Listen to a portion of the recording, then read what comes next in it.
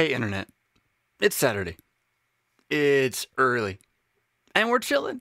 That makes this Saturday morning chill. And I really don't know how on earth to introduce this show yet. I just was thinking about that in a little bit of terror before going live. I know I used to always say, hey, Internet, something, something, something, something. And then that all changed. And so now, what do I say? I don't know. So how is that? I don't know. But I do have a few announcements for you this morning. Some things are very exciting and happening. Like you can see behind me on this side. There you go. You see 5 copies of, it's a book. It's a book called Without Flesh. It's a book that I was blessed and privileged to write. It was published by CPH, and the release date's still a couple of days away, coming up very close, but somehow, magically, I guess, because I'm the author, I got copies, and it looks really good. I feel, I just got to say again, like honored that this would be something that the church body that I'm a part of, the Lutheran Church Missouri Synod, considers important enough, that the work that I've done with these writings is important enough to publish and promote. And to have that happen 3 times, and you can see Broken and Echo back there as well, the big poster boards, to have that happen 3 times, it's humbling. It really is. And so I pray that if you do pick up the book, it is a tremendous resource and help to you. Really, it's going to hit you in one of 2 different places. If you are a sacramentarian, it's probably going to upset you. If you are not, you're going to love it and feel really convicted that we have something firm to stand on in the Lord's Supper, a heartbeat, which the church just can never die when that heartbeat is strong, because that heartbeat's Jesus. And if you're like, that's not true. Well, okay, so read it, get mad at it, and maybe that be the third way is you're going to be like, oh yeah, it is true. That is totally why we're having so much trouble. So that's out, and I'm about to be out, and I'm excited about that. So I'll share that with you. Secondly, then, the Mad Mondays newsletter. If you're not signed up for that yet, now's the time. I mean, before it was very much an experiment in how does Fisk juggle things, but it is swiftly becoming something significantly more than that. I went in yesterday to look at the release that's coming up for this Monday, and I was stunned by it. It's like, I didn't write this. I did, but I didn't. My team did. Right? And what's happening now is the team is beginning to put their stamp on that newsletter. Is you're getting a bona fide splash of information you're probably not getting on Fox News, and it really isn't that political, although every once in a while it's going to be. But it is just the stuff that, for me, as a pastor, somebody who's devoted his life to the Christian church, when I look out at the world, what did I see this week that bothers me, that excites me, and that I see it as a Christian? Right. And so I'm throwing those things out there as well for you to see them as a Christian. And there's a couple of tidbits and sentences of why this might be something you want to think more about as a Christian. And maybe you don't. There's enough in there, the articles, that you can just skim through and only read the headlines if you wanted to and just see what's going on in the world that you maybe didn't catch from another angle. But my point here is that thing's quickly becoming valuable. And I don't say that because I'm behind it. I say that because when I went back to read it, I was like, wow, I wish I got this newsletter. I would like to read this. And so you got to sign up for that. The link for that is below in the notes. And then also, though, if you don't like email, and I get it, because I'm in that world. I don't want more newsletters in my inbox. I don't want anything in my inbox. And there's always something in my inbox. If that's where you are, then you can also go to revfist.com just kind of throughout the week when you're browsing. And we're trying to get, I don't know if it's quite there yet, we're trying to get, so all of those articles are then post-releasing as blog articles on revfist.com, so you can see them separately throughout the week, along and intermixed with all the video work and all that other stuff that's going on, MP3s, podcasts, whatever. That's all there on that primary page, just in time, right, as it comes. So if you're not into newsletters, you don't want more email, check it out at revfist.com. That newsletter content is beginning to post there. But then also, I think you're going to be like pleasantly surprised. Like, wow, how do I say it? I want to say it nice. You'll be like, well, that's not Wednesday Whatnot. Oh, Brian, my friend Brian, we haven't talked in a couple weeks. I got to get a hold of that guy again soon. Oh, and other announcement. If you're experiencing some spike, I just noticed that when I was on Issues this week, and that's new to me. I don't think I changed anything, but I did go away and come back and reset up. So there's a chance I did something different with the mic. So if you're noticing that spike, I'm noticing it too. And I'm not quite sure how to fix that yet. And so I apologize for that. I will continue to tinker with that. Super Chat. Super Chat is on, and I saw somebody used it. I don't understand Super Chat. I think it means that somehow you get to look more cooler in the chat comments and get attention and like get stuck there, but you have to pay for it. And somehow, Google makes money on that. But then Google says, here, content creator, you can have some scraps of our money for that. I really don't know yet what that means. I haven't researched anything. It was just really easy to turn on. And one of you asked me why it wasn't on. So it's on now. There is Super Chat, and you can be a Super Chatter if that's your thing. I don't know. My guess is if I was 22, I would think that was super cool. Because I'm an old man now, I just don't care anymore. Technology used to be interesting to me. I was like, oh, new stuff. And I still like the coolest stuff, but I don't want to think about it. And I don't want to pay extra for it. I want it to be free and easy. Right? If it's not, I'm like, I'm an old man. Give me my radio. I'm going to turn on my FM and just sit here and swear the world isn't changing. I'm not quite there yet, but I'm getting there. Excuse me. I'm getting there very closely. So anyway, those are announcements for this morning. Did you hear the spike? I just did it. So anyway, those are our announcements for this morning. There was a comment right off the bat in the chat room. Is that what it's called? A chat room? I don't even know. That's what we called it on AOL Online back in the 90s. That was when I was hip and young and really just into this internet thing. Anybody know that sound? I didn't do it very well, but goodness gracious. All right, so there's a comment right off the bat here from Ain't Paul in the comments and reactions section of YouTube, and he says this. He's question: we have a church within our synod here in Austin. I'm assuming you're going to mean the Missouri Synod for the sake of the question, okay? We have a church here in our synod in Austin that is openly promoting women's ordination on their website without the bishop intervening. By bishop, I'm assuming you mean district president, but see, you said bishop, so I'm wondering if maybe you are in the ELCA because bishop is the word they use for their district presidents, if I'm not mistaken, in which case all the churches in your church body promote women's ordination. I mean, come on, wake up. But I don't know. Now I don't know where you're talking about. It doesn't matter in a sense, but just so you know that the language is a little confusing. We do sometimes, by the way, it's okay to call your DP the bishop or recognize that's the job he does, but his description and title is not bishop. His description and title is district president. And so in like an open public forum question place, if you want to be clear, you would use his official title. So not a big deal at all, but I can't really know or understand for sure what you're getting at. Anyway, so Austin, Women's Ordination Congregation Promotion website, and the leader who should be saying something isn't saying something about this. It's the only major synod here. Okay, so maybe it is the LCA. Well, then you're going to get... No, it's not the only major synod here. The LCMS is there. Brian Wolfman's in Austin. Is the only major synod here. Interesting. I'm intending to go into the seminary and be ordained into the church. What should I do? It's a major contention point within the Lutheran Church. And so, you're in a different place. So I read Austin, and you meant Australia. Talk about confusion. Oh, check that out. Okay, here we go. I should have had this on the screen the whole time. I read Austin, and that's Australia. How interesting to me. Okay, so you're talking about how within Australia, in an area, probably a district, where you have a bishop. That makes sense now.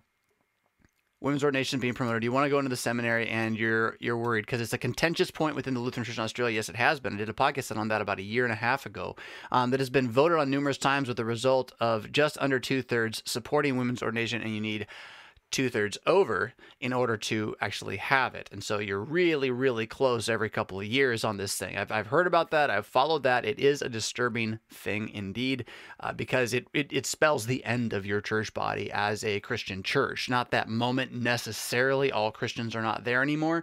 There's no Christians, but it's the end of the beginning of the end. It's the beginning of the end of orthodoxy, and you got about a generation left to cling to it in corners, and then they're going to come after you eventually. They're going to push you out if you remain faithful. So, what should you do? You want to go to seminary? Well, hey. I mean, let's take a step back on this one here and strip away the context entirely, and let's just ask the question: you want to go to seminary? What should you do? Gird up your loins, man. Gird up your loins. This ain't a job. It's not a career. It's not something you're going to do to make a living. You're going to war. Get ready for it. You hear me? I mean, I know I just got super serious on you, but it's more than life and death. When a policeman or a soldier rushes toward danger, that's a matter of life and death. This is a matter of immortality and damnation for others, right? It's war. So what are you to do? I don't care what church body, what synod, what problem you're in. I don't care if it's the 1500s, the 1700s, the 300s, or 2023. I mean, like 2020, 30. There you go. Whatever. 100 years in the future, 200, 300, 400. I don't care. You're going to go to war. And every time that there's a generation or an epoch where the church fails so much in its faithfulness that you see generations slip away, you see the loss of Christianity, it's because the guys who went to seminary didn't go to war. They went to rest. They went to sit. Now, it's not every single one of them. Don't get me wrong on that. The faithful are always going to war. But those who go to rest don't like those who go to war. They make them feel guilty. Those who go to war make them feel guilty. And so as a result of that, that's where the war actually is. And the funny thing is, you're going to the war because you're convinced in eternal rest. You're convinced that grace is the thing, that Jesus is sufficient. And that's the thing that those who go to rest can't preach that because it causes problems when they do. It gets in the way of the easy, and it makes it all hard. So again, wherever you are, if you're planning to go to a seminary and open your mouth to speak the oracles of God, gird up your loins. Because it's going to be a fight. And if you reach the moment where it's not a fight, where there's no cross, well, that's a time to pause and get a little nervous. It shouldn't be easy. Look, the old evil foe means our deadly woe. With guile and great might, he arms himself for fight. On earth is not his equal. Try believing that. If for us fights the valiant one, indeed. If they hated me, they will hate you. Stand firm. Buckle on the breastplate of righteousness. Grab the shield of faith. Gird up your loins. Now, women's ordination. Women's ordination. What should you do as an Orthodox pastor in a church body that has women's ordination? You should start a new church body. I don't know how else to say it. There really is no other way to say it. You're not coming back. Once you do it, I mean, don't get me wrong. Church bodies have come back. There's one that did in Northern Europe, if I'm not mistaken. I don't remember if it's Lithuania. I think it is. Let's see, Latvia. It's one of those two. Lithuania or Latvia. I don't remember which one. They came back, but it took them generations and like apostasy level falling apart. Okay? So, I mean, you kind of have an option. You can sit there and expect that and try to enclave within the superstructure of this false church, right? This idol that has become the thing that everyone thinks is church. You can sit in an enclave of that while sharing fellowship. I mean, you have to go in statua confessionis. You have to go into a closed communion scenario against the body you're in against the communion you're in. Okay? An enclave as an outsider group and try to survive. And you can do that. I'm not sure that's worth your time. Because what you're going to do then is you're going to put a lot of energy, effort. You're going to make the use of the time that you have in dealing with that body's direct attacks on you and power over you in some ways. Whereas if they drive you out, I mean, I'd try to get driven out first, just by being honest. I mean, it wouldn't be like, go be a jerk. But if you didn't have to look over your shoulder at all of that, then you could focus on talking to the people who don't know about Jesus yet, who don't believe at all. And it's not because they're like running away from it. It's because they don't know any of it. And so at the end of the day, I know you're supposed to flee false teachers. I don't know how else to say it. It's Romans 16, flee false teachers. I don't know what to tell you, Lutheran Church in Australia. It's a tough fight. You're not done yet. You could still win this thing where you're at, from what I understand. From what I understand, your last vote was a few votes better than the previous one. You made ground for the first time in quite a while. It wasn't a lot of ground, but it was ground. We should build on that. And I think you do that by being active. And I know that that's not exactly the approach you've taken as a whole. And you play the game you think you need to play. Okay, cool. I would play it a little differently. I'd be pretty active on this one because history is so clear of how it gets there and then what it does once it's there. It's very clear what it does to the body once it's there. And the way that it gets there is always through the political system. And I mean, we're going to talk about this here in a moment, I think. If you're giving the best construction to the enemies of the church as they act within the church, you're really not following the 8th commandment at that point. The 8th commandment is not put the best construction on heresy. It really isn't that, right? It's tell the truth. And yeah, when you are in a one-on-one situation about a friend or a neighbor or even a countryman, and their individual motives, things you can't see or know, you definitely want to put the best construction on that, assuming that they're better people than you are, because it's generally true. That's what original sin means. But you do not have to put the best construction on actual evil that happens. You can just say that's a thing, right? Oh, that person murdered. Oh, you got to put the best construction. That person killed. Best construction. I mean, there's no best constructioning of that. Doesn't mean you have to say they murdered, therefore they're more evil than me. That's a different thing, right? And that's the tool they use against you to silence you, by the way. That's the game they're playing. But you don't have to play that game. You can just play the game of truth, right? Just the game of truth. And so I would be a lot more vocal than you have been, and I would be a lot more intentionally active with the congregations themselves, trying to educate in a political way. I mean, if you want, it's a political battle. It's a vote. You're voting on doctrine. That alone means you're not orthodox, right? I mean, just acknowledge that.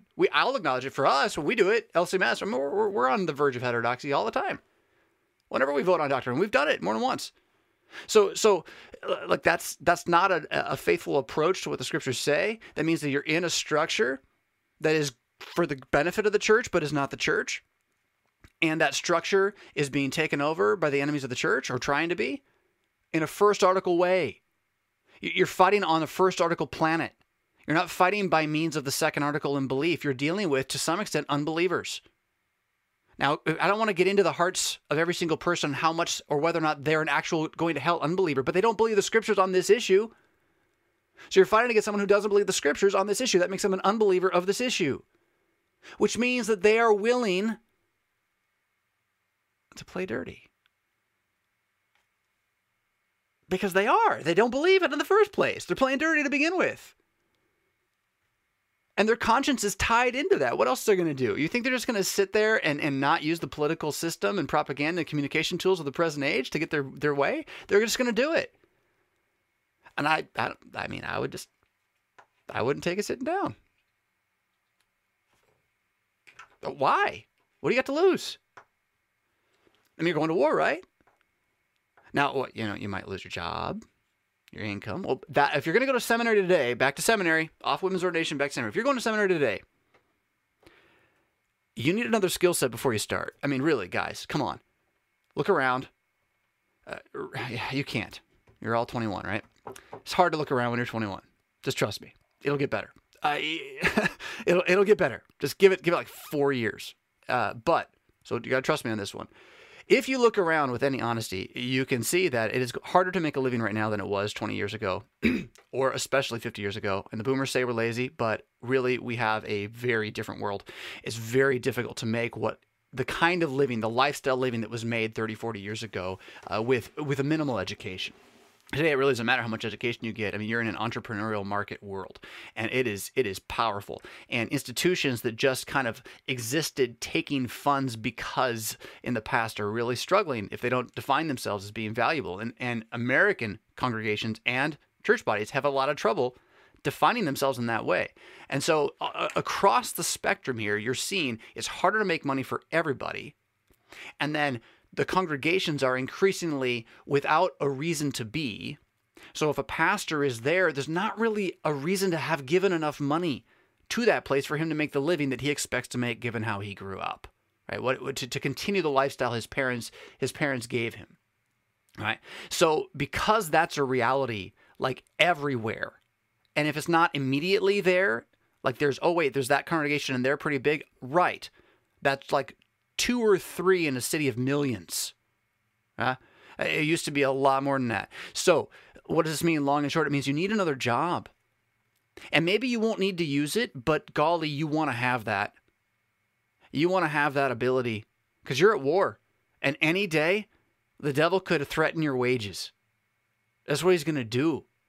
And the Lord will preserve you and protect you. He'll bring you through all of this. You have the promises that he looks out for his children. You have the prayer for daily bread. But daily bread means daily bread, not like lots of it stored up. So like you're not being a pastor and being a Christian and being a preacher. All those things in one does not mean you are not allowed to work to make a living so that you can preach the gospel somewhere where they can't afford to pay you to preach the gospel there. You hear me? Like it is ordained of Scripture that the preacher of the gospel should make his living from the gospel. That's there in Scripture. That's what's supposed to be. But if you think everything that's supposed to be is the way it is, you got another thing coming.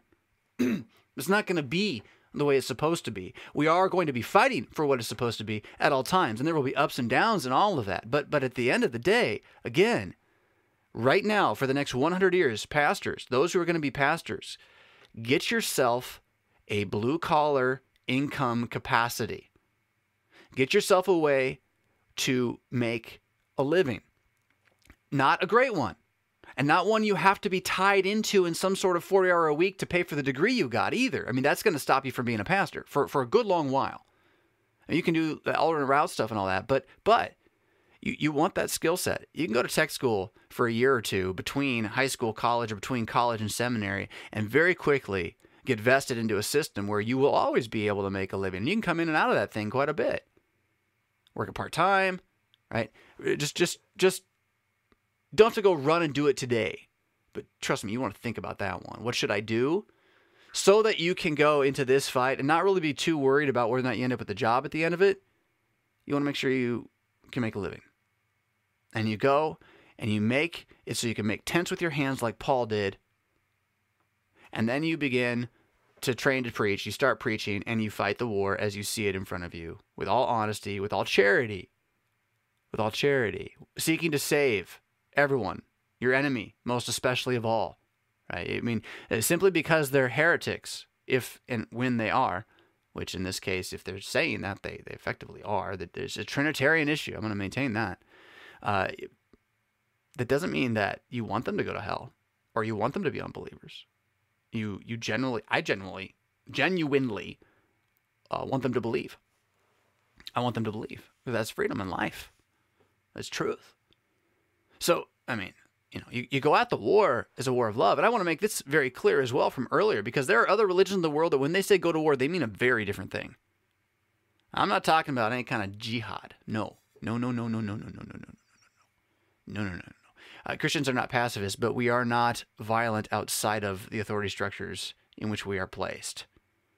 We only exercise violence according to the authority of the sword, which is a first article issue yet again, and not a matter of the church.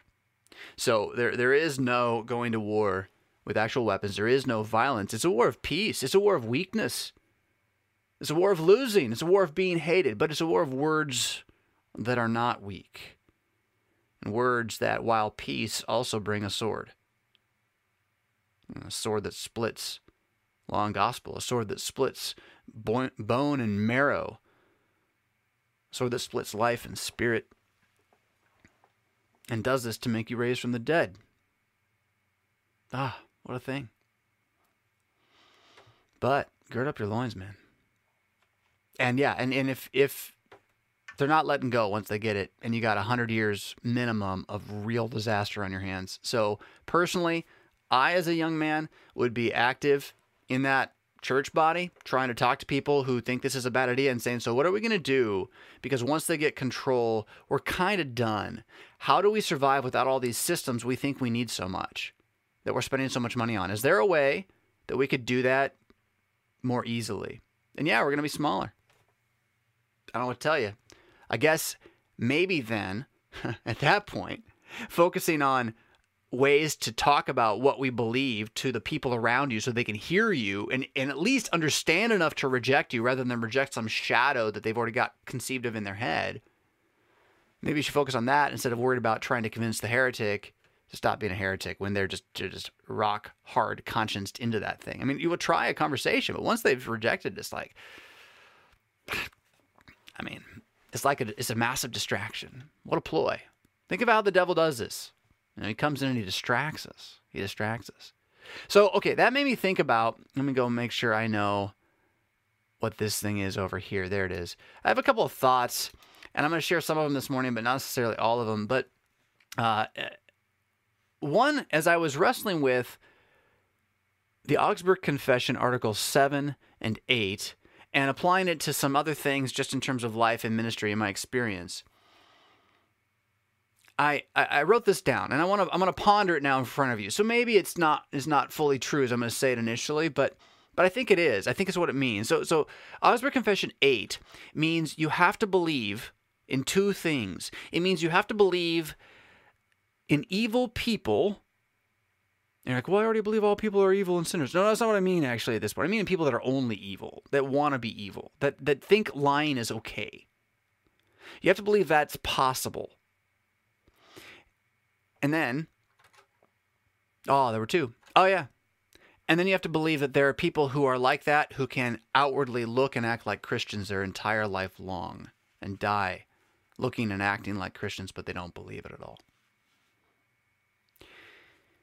That's what Augsburg 8 says. So Augsburg Confession, I'm not going to go into the history of it. You can look that up. But 7 and 8 are both articles. That means things that talk about sections, segments, ideas, dealing with the church, the assembly of believers throughout time and space by Jesus Christ, according to his word, the congregation of the faithful, every Christian that's ever been, however you want to say it, okay? The church, ecclesia.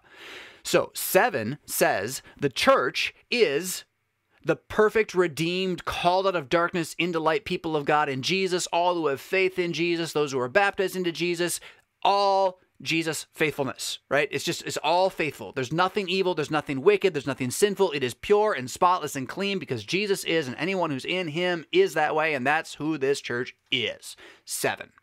8. You never get to see this. You just get to believe in it, and what you see instead is something that outwardly looks like it could almost be that, but it's filled with hypocrites. Go read it. Augsburg 8. There must be hypocrites in the church. Now, it's really hard to believe. If you take it on the level of not just they don't believe, but if you take it on the level of they're actively evil in the congregation. And you don't know and can't see necessarily. I mean, the only time this would ever be revealed is what we were just talking about. When the scriptures are like, well, this is obvious. And they're like, I mean, excuse me, but hell no, they are. When they take that approach, right? When they will not consider what the scriptures say, but instead insist on their own human way, which oftentimes ends up, and you can see this as a pastor a little bit. I mean, there's pagan tendencies in all of us, but when they start choosing the pagan tendencies, not violently, but like with an emotional hardness, okay? Once that starts to happen, you're in danger of this, if nothing else. Now, I'm not saying as a pastor you go out and you try to pinpoint it. No, you just be aware that it's out there. And so this is where this came up pondering for me again. We had to read a book in seminary, and I cannot for the life of me remember the name of it. But it was something to do with demonic possession, but not really, just believing that there are liars. And as a pastor, being ready for a world in which the devil does exist and he doesn't show you himself, but he does have liars that he sends in. Now, sometimes in some areas, you might refer to this as, say, the alligator in the church. But see, that's kind of pastor, and unfortunately, I mean, it's kind of sad, really, as a word and a term. It's pastor jargon for a member who really just has it in for you. Like, they just hate you. And so you might call them your alligator, or I've got a couple alligators. And sometimes that term can even be used to mean, they're just kind of choppy. Like, they're grumpy all the time. And that's not really what this book was about. at all. It's not about that kind of a loose thing, because it's almost like a term of endearment, alligator. Not quite, but almost. It can be. And what we're talking about here is like diabolical action by humans. And I remember reading the book, and it was basically saying, look, we as churches, and it was a Protestant writing this, but I think it applies. We as churches don't really believe this. We really don't believe that there's people that are going to show up at the church. They're going to want to join the church, and they're going to be there more or less to destroy the church, not by closing the doors, but by just over time changing what the church believes to not be what the scriptures say. Gently, nicely, friendly, funly, all that. And we don't believe that, and that when this happens, they will play dirty. They will fight dirty. They will not only use the rules against you, they will break the rules. And they will do this with awareness of what they're doing even. They'll know what they're doing. And again, I'm reading this book, and it's like, wow, that's terrifying. That's scary. Dear Lord, have mercy on me. I'll be ready. I'll try. I'll know this is out there. And then I haven't even thought about it until this year. I mean, I just forgot about it. And then I'm reading Article 8 again, which I've done many times. But, I'm reading it. It's like, wait a minute now. Let's put all this thing together here. I should just know when I go to church that there's unbelievers there, and that they will talk sometimes, like say in a voters' assembly, and say things that don't make any sense with regard to being a Christian. And they will try to move the church away from Christianity with what they said. I just got to know that's there. And be aware of then that they're not above, telling lies outside of public places, spreading rumors and gossip and trying to harm everybody. Now, does that mean anybody who does that's not a Christian? No, not necessarily. I don't know. You don't know. But you just got to know that someone out there is going to do that, right? They're going to do that.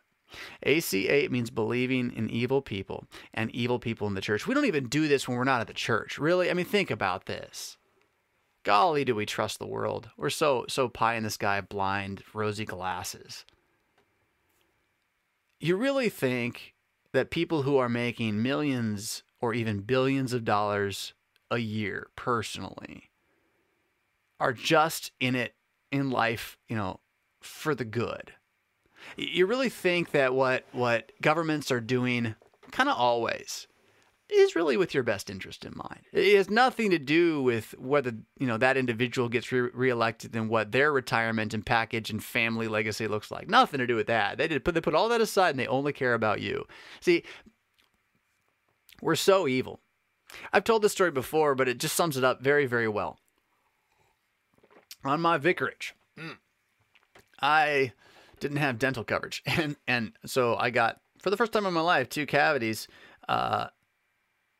Because I wasn't going to a dentist for a while. but at the end of the year there, I did have a dentist in the congregation that I learned was a member there. I was like, oh, can you help me? I need a guy, I need some help. And he did. And he put a filling in, and then we had a conversation. We chatted for like 30 minutes afterwards, and I hope he didn't make his other patients late. And I don't know why he told me this. I don't remember any other part of the conversation. But I remember him talking about how disturbed he was by the way that medicine was being influenced by pharmaceuticals.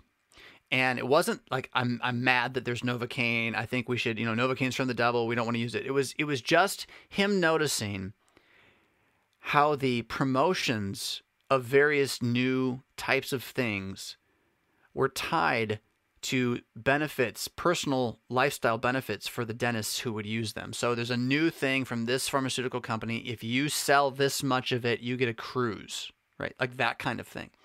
And he said, just as a dentist who wants to be a good dentist, I am alarmed by how much this is, how many of my colleagues just do this and never even research the stuff. They just take the sale, I don't know how it came to them, the catalog, and they just pitch it. And it's just their life as a dentist is, I'm going to clean your teeth because I was taught to do that. I'm going to pitch whatever I was told to pitch. Now, is that dentist malicious? I don't think so. Is that dentist working for himself? Yes. And we shouldn't be surprised. That's my point right now. We're so surprised. We don't even know. We don't even know. This is how we are. All of us are like this. Christians just don't want to be. And there's enough grace in Jesus that we can, call ourselves it and start to talk about it. Call it what it is, not try to pretend that everybody's all happy and peaceful all the time, because we're not. We're just not. AC8 means believing in evil. So again, back to your question about seminary, right? I mean, just be ready for it. You're not there to see it. You're not going to be able to see who's who until the moment when you're really in the fight. I mean, when their sword of words is out and they've marshaled their troops in whatever area in order to make a real gambit and attack on the faith, you're going to see it. But otherwise, you're not going to be able to tell. When they are saying we're going to vote for women's ordination, it's a sign, it's a big flag that the scriptures are not true. And it's not just that corner. It never is just that corner. It's an approach to believing anything. So, I mean, that's the fight you're signing up for. And so, should I go to seminary? Yes. Just don't think it's something that it's not. This is not. It's our grandfather's church, but it's not our grandfather's world. Not at all. So get ready. And they were in their own fight. The more I look at the old stuff, I wish I had more access to letters of guys like Pieper and Walther. Not so much their big public letters, that is what we have access to, but like what they wrote short to each other that just would never have been saved.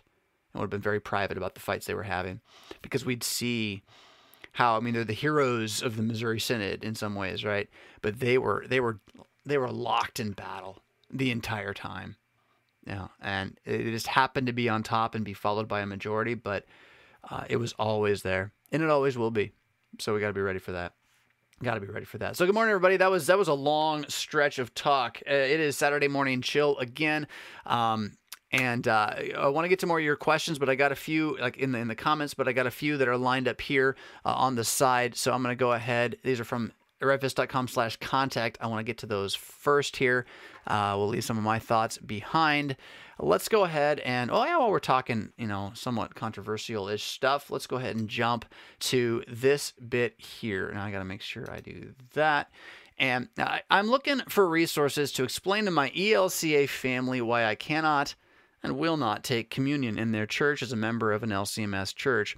Their main criticism of my decision is that it's creating disunity among the family and that we, the LCMS, are the ones creating the divisions. I've tried to explain that I cannot go up to the altar.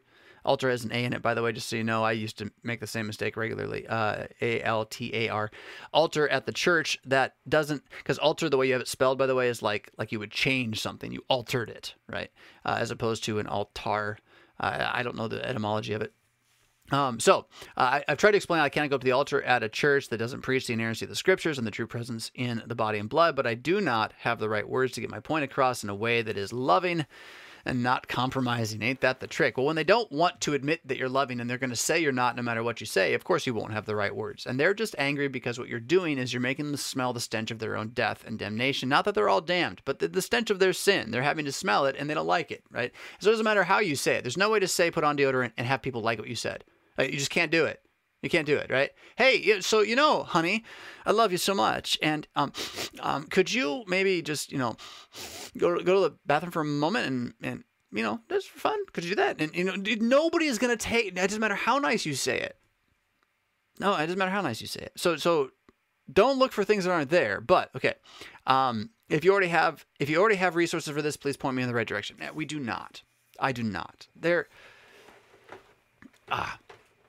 Come on, wire. I've been wrestling with how to talk about closed communion to those who don't have our jargon for a while, I would say. I mean, it's been a long thought process, but it's usually kind of been stuck in sort of a circle that doesn't get out of itself. And the last 6 months, I've spent a lot more effort on this one. And I really don't know how to talk about it. I have no idea. I don't know how to talk about it so much that even though I give an announcement before communion, after the sermon before communion, every single week, I stop the service, I come down, and I talk about closed communion. I've been doing it for over a year and a half now here. And just this last week, the announcement was, I want you to know that I don't know how to talk about close communion in a way that makes sense and doesn't offend people. And I'm trying to figure it out. And I think it can be done. I think it can make sense to us. And that's what I'm going to keep doing here during this time as I explain it. And I said that because I want everyone else to know, like, this is not easy to talk about. We just don't have tools for talking about this. And my hunch on this, by the way, but this is the kind of thing that really would be good to have debated at like a theological symposia instead of Seminex again, like to actually debate something like what I'm about to say and try to figure out where the best place for it is. I have a hunch that the reason we don't know how to talk about closed communion is because of our practical stance on the office of the ministry.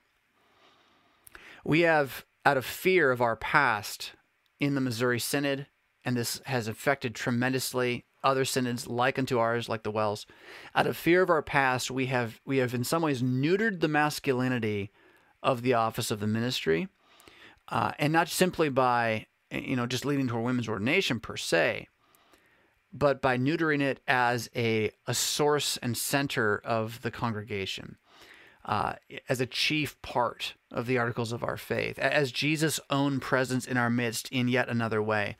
And now that all sounds really hoity-toity. Let me just say it a completely different way. I don't think you can understand closed communion unless you understand that communion is part of pastoral care. Communion is part of how your pastor takes care of you as your pastor. And that means, the word means shepherd. You, sheep, him, shepherd.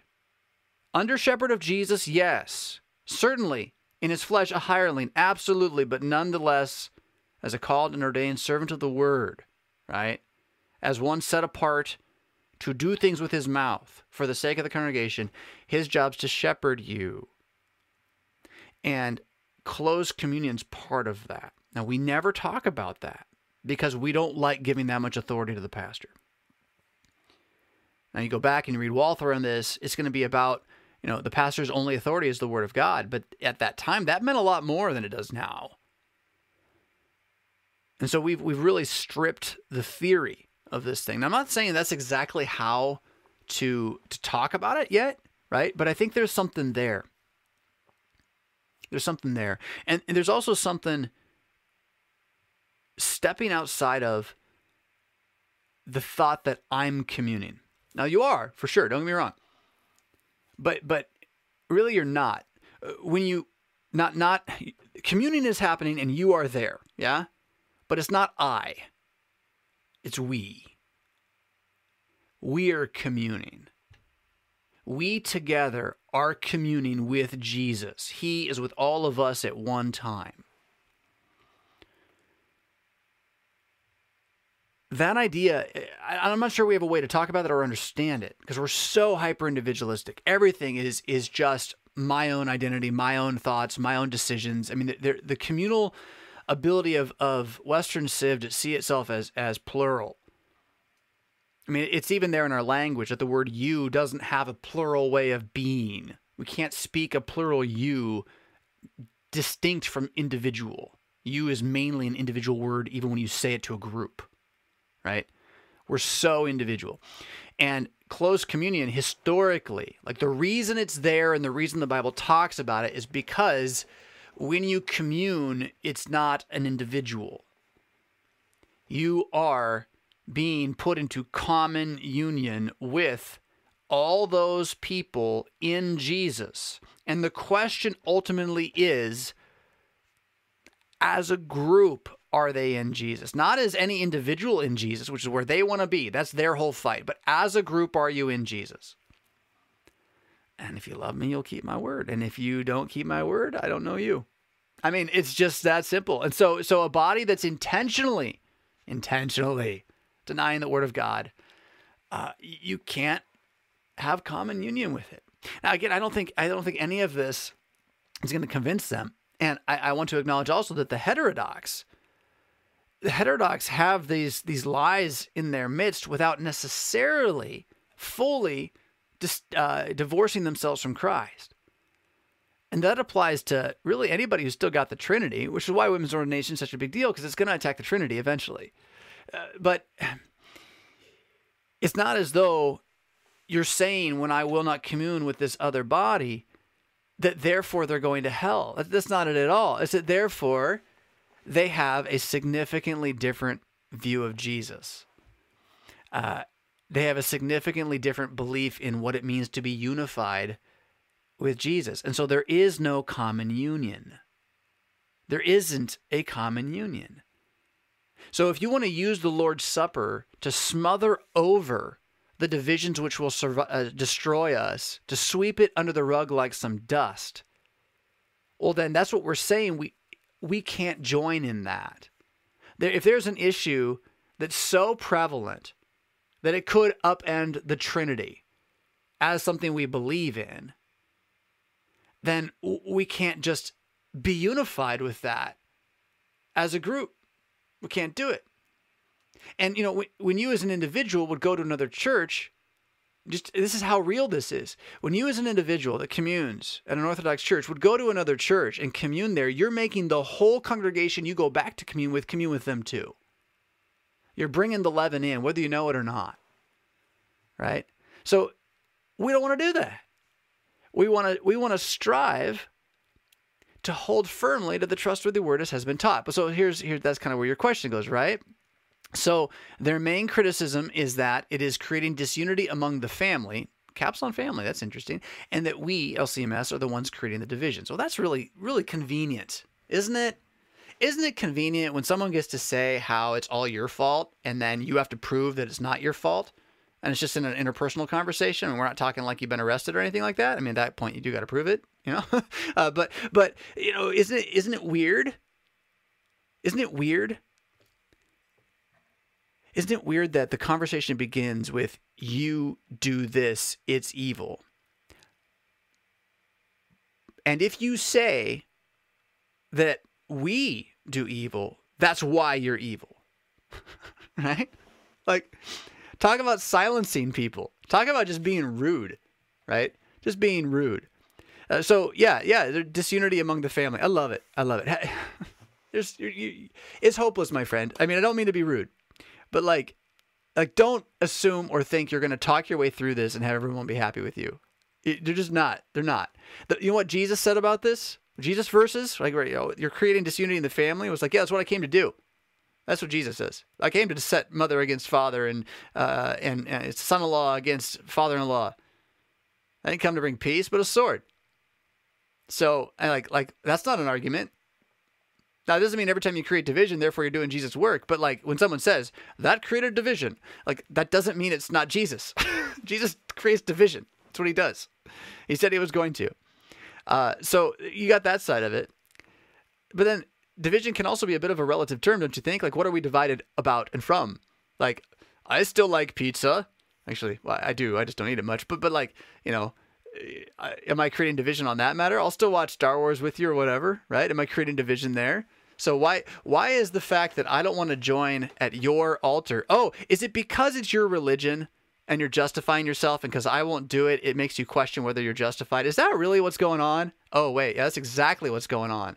And so it's a matter of you wanting me to convert to your religion. And I actually have enough scruples with my religion to not do it. And that upsets you, that my religion to me means more than your religion. You narcissist. Dear heavens. That is what it is. It is so much what it is. And so much of what open communion is our bowing to narcissism. We're straight up doing it. Some guy walks in off the street. I've never met him before. This is the holy of holies, the sacred reality of immortality being given to the congregation of the saints. And he wants to just walk up and get some without talking to me. And you think I'm the mean, divisive one. What? Are you a member of this club? And it's not a club, but like, where would you do that? Even in a shopping mall, you wouldn't do it like that. It's just insane. Walmart, maybe, you just go in and assume you're going to get whatever you want just because you say you want it. But you just wouldn't do that. So the accusation is so self-centered and arrogant and so unwilling to have a conversation at all and so self-defensive. So cowardly. that you can't expect to answer it. Okay? Now, you do want to love them, you want to speak to them, but you got to do it knowing that they are going to accuse you of being the one who divides while they do the dividing. The hypocrisy of unbelief is okay lying, and it lies first to itself. They're not necessarily lying with the full awareness of the lie, although sometimes they are, but first they lie to themselves, and then they believe it. They believe it so much that they have to get you to believe it too so they can keep believing it. So they start telling the lie to you, thinking it's truth so they can believe it's truth. And when you say, no, it's a lie, then they're like, oh, my whole system of justification, my freedom to go and be licentious, everything that I get to do and never think about God. You're threatening that. And you should, instead of being like, I'm sorry, I feel bad, we're close community, we're mean, be like, yeah, damn right I'm threatening that. You're going to die. You're going to die. You're going to face the judgment. I mean, and when I say damn right, I really mean that. I'm not speaking an expletive in some sort of cavalier way. Like, this is a matter of immortality and damnation. And although I still don't think I have a good way to talk about close communion at all. I don't think this has been good. I think this has been insufficient. I'm not going to pretend for a moment that it is not a matter of immortality and salvation. If the scriptures teach it, and they definitely teach pastoral care, and they definitely teach the unifying of the saints in the scriptures and in the sacrament itself and in the action, the participation in Christ. And they definitely teach to flee false teaching. And they definitely teach to be careful with quote unquote outsiders and how you let them see you. It says all that stuff. So if you believe that, it really doesn't matter if they criticize you for it. But that's where we're caught, right? Because for us in this age, to be not criticized is a virtue. Isn't that weird? That's a virtue. We don't even really have official virtues and vices anymore. It'd be very helpful to have like a 7 deadly sins of America and a 7 virtues of America, or a Western Savior, whatever you want to call it. It'd be very helpful. Try to figure out, when you have to signal virtue, what is it? Because it's surely not humility anymore. It's not being criticized, yeah, or not criticizing, and yet we're doing it all the time. It's so weird. What a mess. I've tried to explain it. I don't have the right words. I think the right words are, honestly, I mean, in your home, it's something like, hey, Mom, look, I really appreciate how much you want to be unified with me. I just need you to understand that my conscience is bound on something, and it's a good thing for me.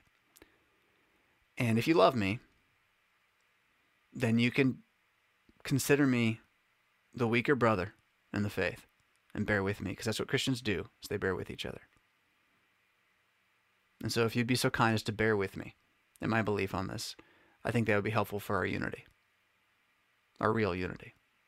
We'd be more unified if you could have mercy on me. Since you think I'm wrong, since you think I'm teaching something that is is sinful, then what I need is your forgiveness. I need you to bear with me and walk with me. And my conscience is here, so we can talk about it more. But, what are you supposed to do with people who are outside of your faith? Are you supposed to go and condemn them all the time? No. So if I'm outside of the communion that you think I should be in, the answer is not to condemn me. The answer is to have mercy on me. And isn't that what it's about? Isn't that what you're telling me? It's all about love and mercy. So why am I not feeling any? And then cry if you can, and then walk away. But I'm fully serious. Like, that is not feigned. That is not feigned. Close communion. What a thing. What a thing. All right. So I want to get to this one. Okay. So if you were to get a Lutheran tattoo, this one's going to be fun for me. Hold on. There we go. If you were to get a Lutheran tattoo, what would it be? I thought about getting Crux sola est nostra theologia, or Verbum Domini manet et aeternum. I thought it was et aeternum. Or maybe the Trinity Shield. I would not do the Trinity Shield because it ultimately doesn't work. It breaks down and doesn't really teach us who God is. It makes a fourth figure that is sort of, it's like Voltron God, it's partialism a little bit. And I mean, it's not, but it is. And so I just wouldn't get the image out because it can be misunderstood very easily. But before we do that, I probably should talk about tattoos, don't you think? Because don't you know the Bible says don't have tattoos? I mean, it's really clear, you know, it's right there in Leviticus. Don't have tattoos. So if you have tattoos, you're not a Christian. There you go. You know, you just got to stop. That's the argument. And it will be made. And it is made. I remember so vividly when I wrote my first article for the Lutheran Witness. I was so blessed. Adrienne Hines, she reached out to me. I'm this young pup pastor with a little bit of YouTube stuff. She said, "You want to write an article for the Witness?" I'm like, "Oh, the heavens have descended to give me glory. I shall chase the grand value of this." And I wrote this little article called "Why the Small Catechism Totally Rocks." And it was an okay article. I don't remember, other than it was kind of like a pre-echo sort of thing. And then it came out in the Witness, and I thought it looked really cool. It was a 2-page spread, and they had like a fairly muscular arm gripping a small catechism, like the maroon one, right? But there was also just a tribal tattoo on the guy's arm. I thought, well, that looks okay. That's pretty kind of cool looking. And then like 2 weeks later, I'm in Naperville at this point. 2 weeks later, I get a handwritten letter, kind of old person writing. My writing's worse than old person writing, so I don't mean that in a bad way, but elderly writing, and Pastor Fisk, and I don't know who this is. I have no idea who this is. There's a name on it. It's from some other state, right? And, these days I'd be like, I don't know what's in this. But, I open it, I read it, and it's an elderly gentleman, and he is excoriating me, for not knowing that tattoos are, you can't be a Christian and have tattoos, and that I'm leading people to hell with my article that I wrote about tattoos, apparently. And, he was really upset about this. And I don't think he's alone. I share that story because I don't think he's alone in thinking this. And so if you are a Christian who has tattoos, you just got to know, there's a whole generation of people that really do believe, smoking is okay and tattoos are not, right? That's what they think. And they maybe have come along with smoking's not okay either, but, greed is okay and smoking is not. And they maybe haven't even done, I shouldn't bash them too hard. They have their own pet sins that they don't look at, but tattoos would be one that they're righteous because they didn't do it. And if you do it, you're not righteous. How do you distinguish that from, say, the real deadly sins that destroy things? Well, that's what I'm going to try to do here. What just happened? Come back here, you. So that's what I'm going to try to do here a little bit, but just know how different it is, how culturally different it is. And it's kind of like trying to teach grandpa to use a smartphone, right? Or great grandpa to use a smartphone. It's almost not worth your time trying, not because they're dumb. It's not that. It's that you just don't want to hurt them. Don't even tell them, don't show them. Don't try to have them understand, right? So just know that is part of the thing that you got to deal with. But then we do have to deal with the actual theology of it. So can a Christian get a tattoo? Is it okay to take a needle and put ink in your arm so that that ink stays there afterwards?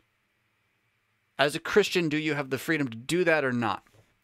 Now, there are other things that come into play with this. There are things of wisdom and foolishness. There are things of what you say in the context. If everybody who worships Baal gets the exact same tattoo, do you want to go and get the exact same tattoo? Well, no, probably not, Christian freedom doesn't really mean that. So it's not like it's just this carte blanche, live however the heck you feel like living. That's not it. But it is important to see that inking the body as a prescription against, right? You're not allowed to do this. That is an old covenant reality on par with circumcision, on par with eating pork. And so if you're going to say things like, you can't have tattoos, it's a sin, then you also have to say you can't eat pork. But of course, the Bible very clearly says you shouldn't say that. There's a whole section of Acts where Peter is shown that the first article, the created order, has never been and is not the problem. There is no food that is unclean so far as morality is concerned. Is there food that's better for you and worse for you? Yes, absolutely. That's the first article issue. That's where wisdom comes in. But in terms of actually being morally wrong, is it morally wrong to eat a pig?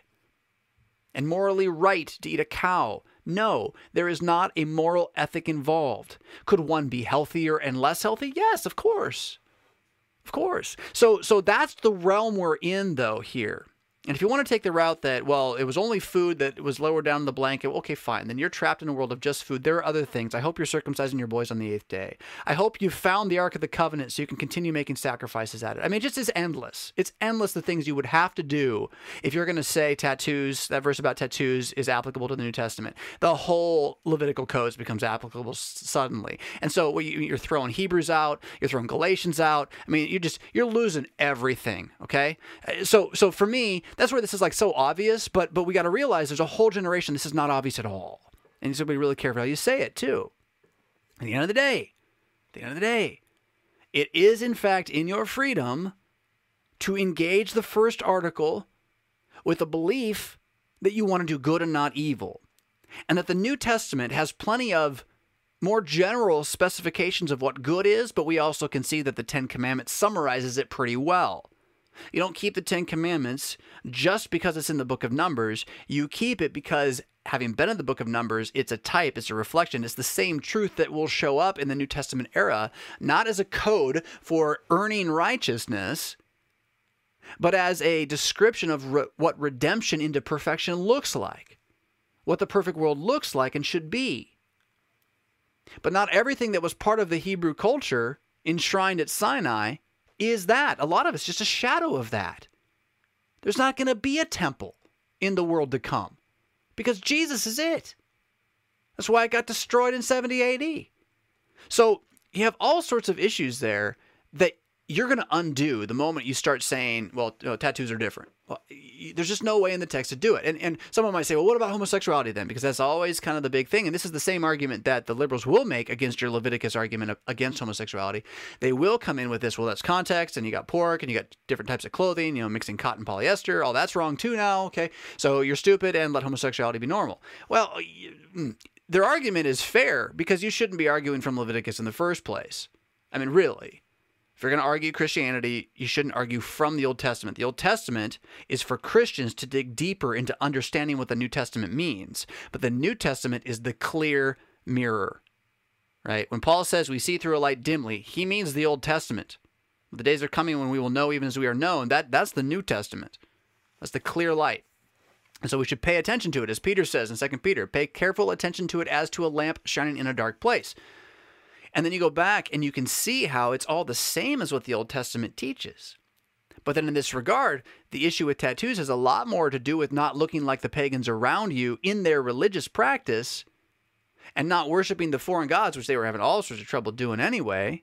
It has a lot more to do with that and a lot less to do with, the branding market of American stylization, which is really what's going on now. It's a way to brand yourself, like literally, it's what a brand is, right? You put it on a cow. To brand yourself with an identity or a connection point that in our market-driven, ideology-driven, weird way of engaging as internet-influenced back-of-the-head plug people, it's a way of making statements about what you believe. It's a way of confessing, in fact. Tattoos today are a way of confessing what you believe, whether it's your religion or otherwise. Just like the shirt you wear is always something. And sometimes it's nothing, and sometimes it's something really serious. But we're doing this all the time, whether we know it or not. And we're being led by the nose through a lot of it. But it's there, right? So when people are getting tattoos out in the culture around us, it can be part of their religion, but really it's part of their statement of what they believe. First.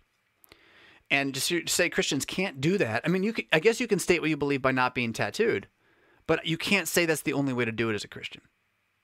There's just no biblical way to do that unless you're going to start implementing all the Old Testament laws. And, if you want to do that, the Seventh-day Adventists are waiting for you with arms open. Come home to Seventh-day Adventism. They're ready for you. Yeah. So with that said, what would I do? First off, fair disclosure. There's sitting one right there. It's been there since I was 18. I probably would do it differently. It's a couple of dragons. It's a little faded because I'm an old man.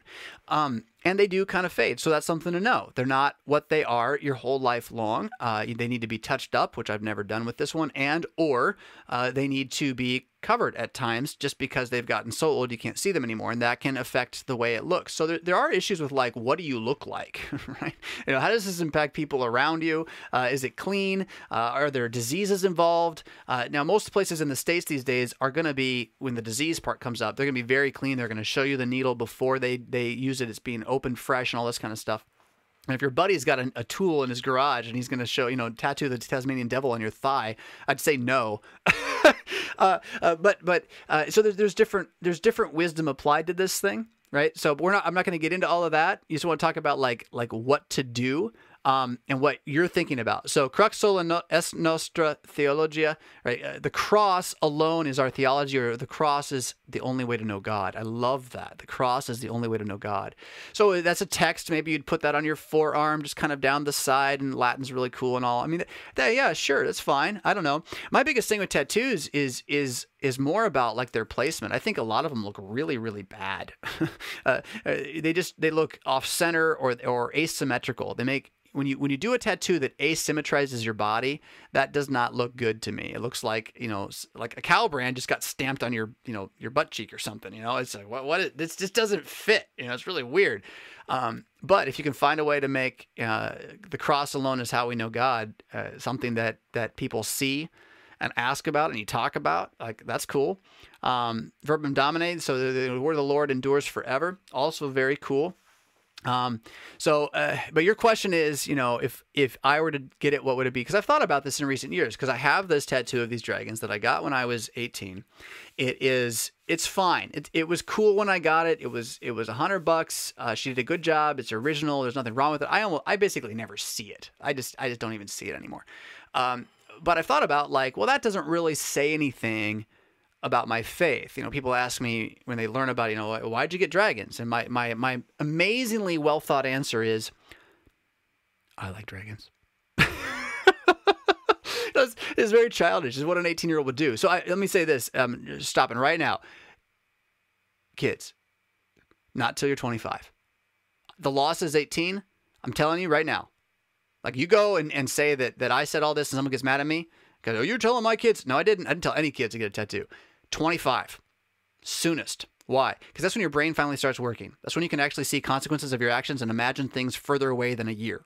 Okay? So until that happens, you shouldn't put anything permanent on your body.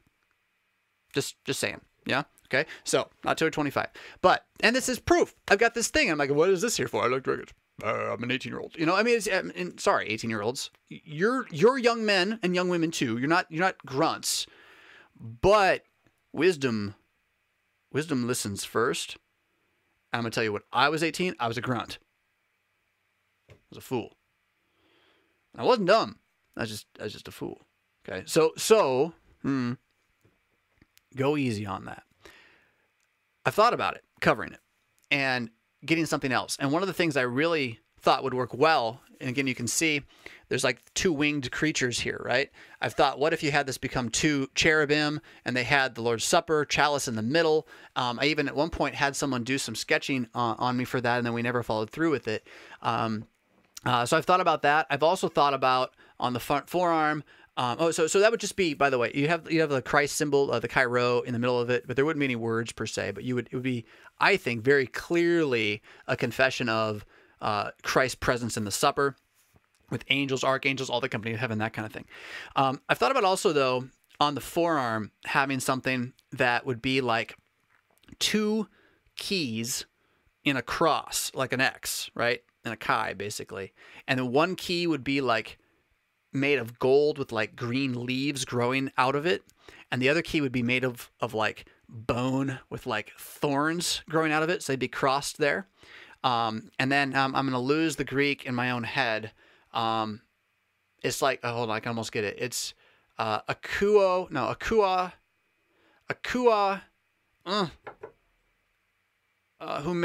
akua humes. That's wrong though. It's not humes. Akua humon, akua humo, human. I can't remember. I'm trying Greek out of the top of my head, right? But what it would translate as, and I have it written down somewhere. What it translates as is he who hears you hears me. So for me, that tattoo is about the power of the office of the ministry and its responsibility, both the keys, the key to bind, the key to unleash, and the fact that speaking the word of God is not speaking your own mind, it's speaking Christ's mind. And so when someone doesn't hear it, they're not hearing him.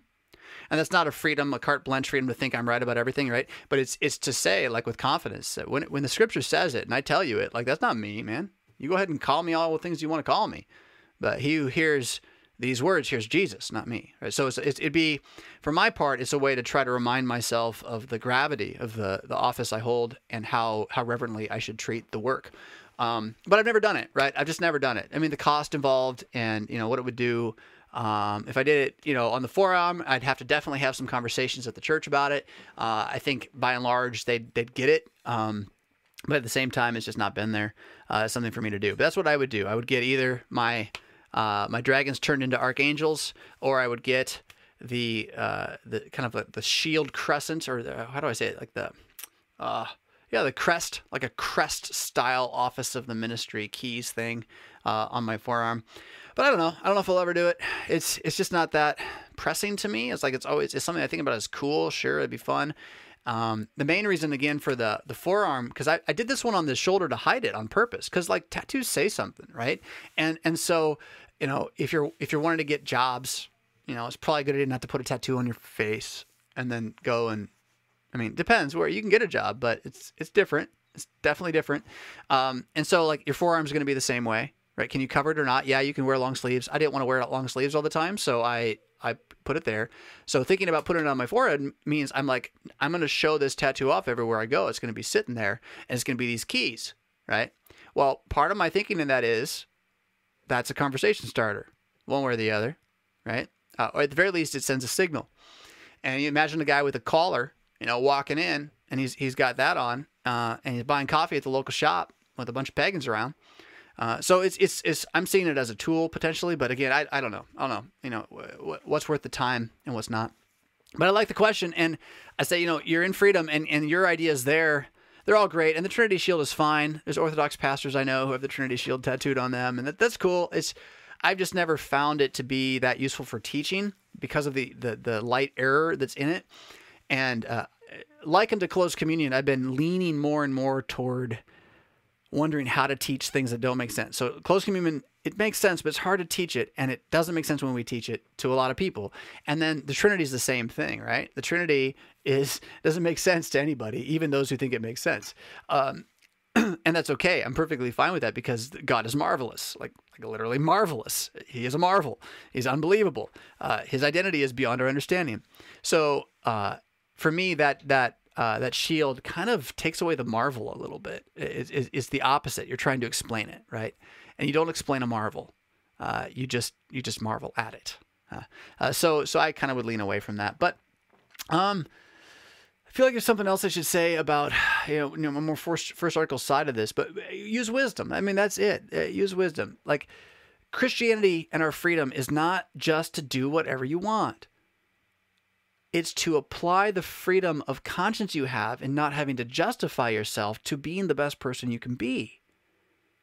And because you don't have to convince yourself you're good every morning and can instead be evil and forgiven, you have a certain new perspective on how you can take on everything around you. You don't have to do it to justify yourself. You can just do it because it's good. You can do it because it's good. And that means both force yourself to do it because it's good and you know you should, and that means just do it because you know it's good and you want to do it. And the tattoo is going to fall into that somewhere, but within a realm in which it's not like, well, just go get all the tattoos you want, do whatever you want. No, nothing in life is like that. You want to think long and hard about a decision that's going to be with you the rest of your life. You're not taking, I guess you could take it off. I don't want to take it off. I don't hate it. I just wouldn't do it again. And if I could go back to myself right at that, I had so many other problems at that point in my life. If I could go back to myself at that moment and say, hey man, do the one that I want now, I wouldn't have done it. What does that mean? That's weird.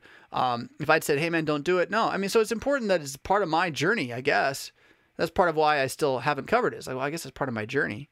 It reminds me of times that I don't want to go back to. Use wisdom. Think long and hard. And 25, man, you don't have any wisdom till you're 25. Sorry. I know that's mean. That's so mean, Pastor Fisk. You told the people who are babies that they don't think straight yet. And I'm 22. I'm not a baby. Well, you're not a baby. You're a man. You're a baby man. You know, a baby man, like a baby boy is baby. You're just a baby man. You're a young pup. Go look at puppies. Watch them sometime. That's what men that are 22 do. You do it with your brain, though, like in your hands. You're running around everywhere. You know, you're so excited and trying all this stuff, and you don't realize you're like smelling and stepping in your own poo. Right? So God bless you. We need more of you, young men. I'm speaking to you because you're important. You're valuable. You're a gift to the world. But part of that means learning who you are, where you are, which means not thinking too highly of your own head until it's finished forming. I mean, this is just straight chemistry. You're not done forming your brain until you're 25. The frontal lobe is not finished. Why? Is why drinking heavily in college, not a great idea. Doing drugs heavily any time in that era, is you're just messing with the development of your head. So be patient. 25 is coming. It'll be here soon enough. You're going to wonder where it all went. Just enjoy being young and free and dumb for a little bit without doing too many permanent things. Right on. So, hey, everybody, 91 of you watching. This is a new high for us here, and yet 32 ups and 1 down. But you know what? We need downs. If we get downs going, that means we got people we want to reach watching. But I need more than 32 ups, my friends. That is I don't know. I'm offended. I am personally offended. You're causing division in the body. Do you understand this? We're just trying to unify here. And you're dividing the body because you're not giving me enough ups. It's all there is to it. All right. So I got to check my time. 8:15. So we got about 30 minutes left here. I got one more big one from the week that came in through the website. I always want to try to get to the comments as well, but I think this one is really worth spending some time on. Briefly, at the same time, caveat, we're heading into new waters here. I am not a pro at where we're going. We're going to see what happens. We're going to see what happens. And there you go, 42. That's a little better. We can break 50 easy. All right, so question is this. It concerns Zechariah 14. I have spoken to my pastor, but I know there are many more former premill dispies, right, so rapture believers, out there who still struggle with this passage, Zechariah 14. Can you unpack the text so everyone can hear it? If it wasn't for the No Holds Barred videos from you and Rev Hans Feeney, I have trouble seeing his as No Holds Barred. They're more like satire, but that's okay. I would probably still be wasting away in Baptist land. That sounds like a good song. Wasting away again in Anabaptist land. Thank you for your hard work and dedication to the faith. You're welcome. So Zechariah 14, we're heading into some semi-uncharted waters for me. That's the wrong one. Let's try this again. Yeah, no, that was the right one. We want, come now. That's what we want right there. Somewhat uncharted waters. I know the Minor Prophets better than I used to, but I'm still learning them, and this happens to be like one of the last ones at the very back, and Zechariah is a weird book. It's a super weird book. We're at 45. I need 5 more people so we can do it. Ups, give me ups. So what we're going to do here, and this is without me having spent really time doing the digging I would like to do in a text like this to really give you it, because there's a lot more. And for that, by the way, go Google Kyle and Delitzsch. I know the spelling's so weird. It's Kiel. If you do Kyle Old Testament commentary, it should show up. You can view it for free. It's every chapter in the whole Old Testament. There are some archaeological things that should be updated, but otherwise it's a very, very good attack on these kinds of things. And in my experience, their understanding of Zechariah is very, very good. I have not read them on chapter 14 yet, but Zechariah is apocalyptic. It is all sorts of weird commeshing of images together. They are pulling sometimes from other prophets or other Old Testament ideas. They get pushed forward into Revelation as well. So it's not a standalone book is what I'm saying. It really doesn't stand by itself. And if you try to treat this thing like the Sermon on the Mount, you're going to end up with some trouble. You just are. It's not the genre that it's in. It's in the genre of Revelation. And if you're treating Revelation like it's a Sermon on the Mount, which premill dispies do, right, you're going to have all sorts of trouble there as well. So I don't know that I can undo that entirely for you, though, but we'll try here. So Zechariah says this. Oh, hold on. Well, yeah. we'll do this and then we'll go look at this other thing. Zechariah says, listen, 14 verse 1, a day is coming for the Lord when the plunder taken from you will be divided in your presence. But let's just start with a day is coming for the Lord. That's actually pretty key right there. The day of the Lord is coming. This is a constant theme in the Old Testament. It has one reference point, which is the salvation of the world by God in the future.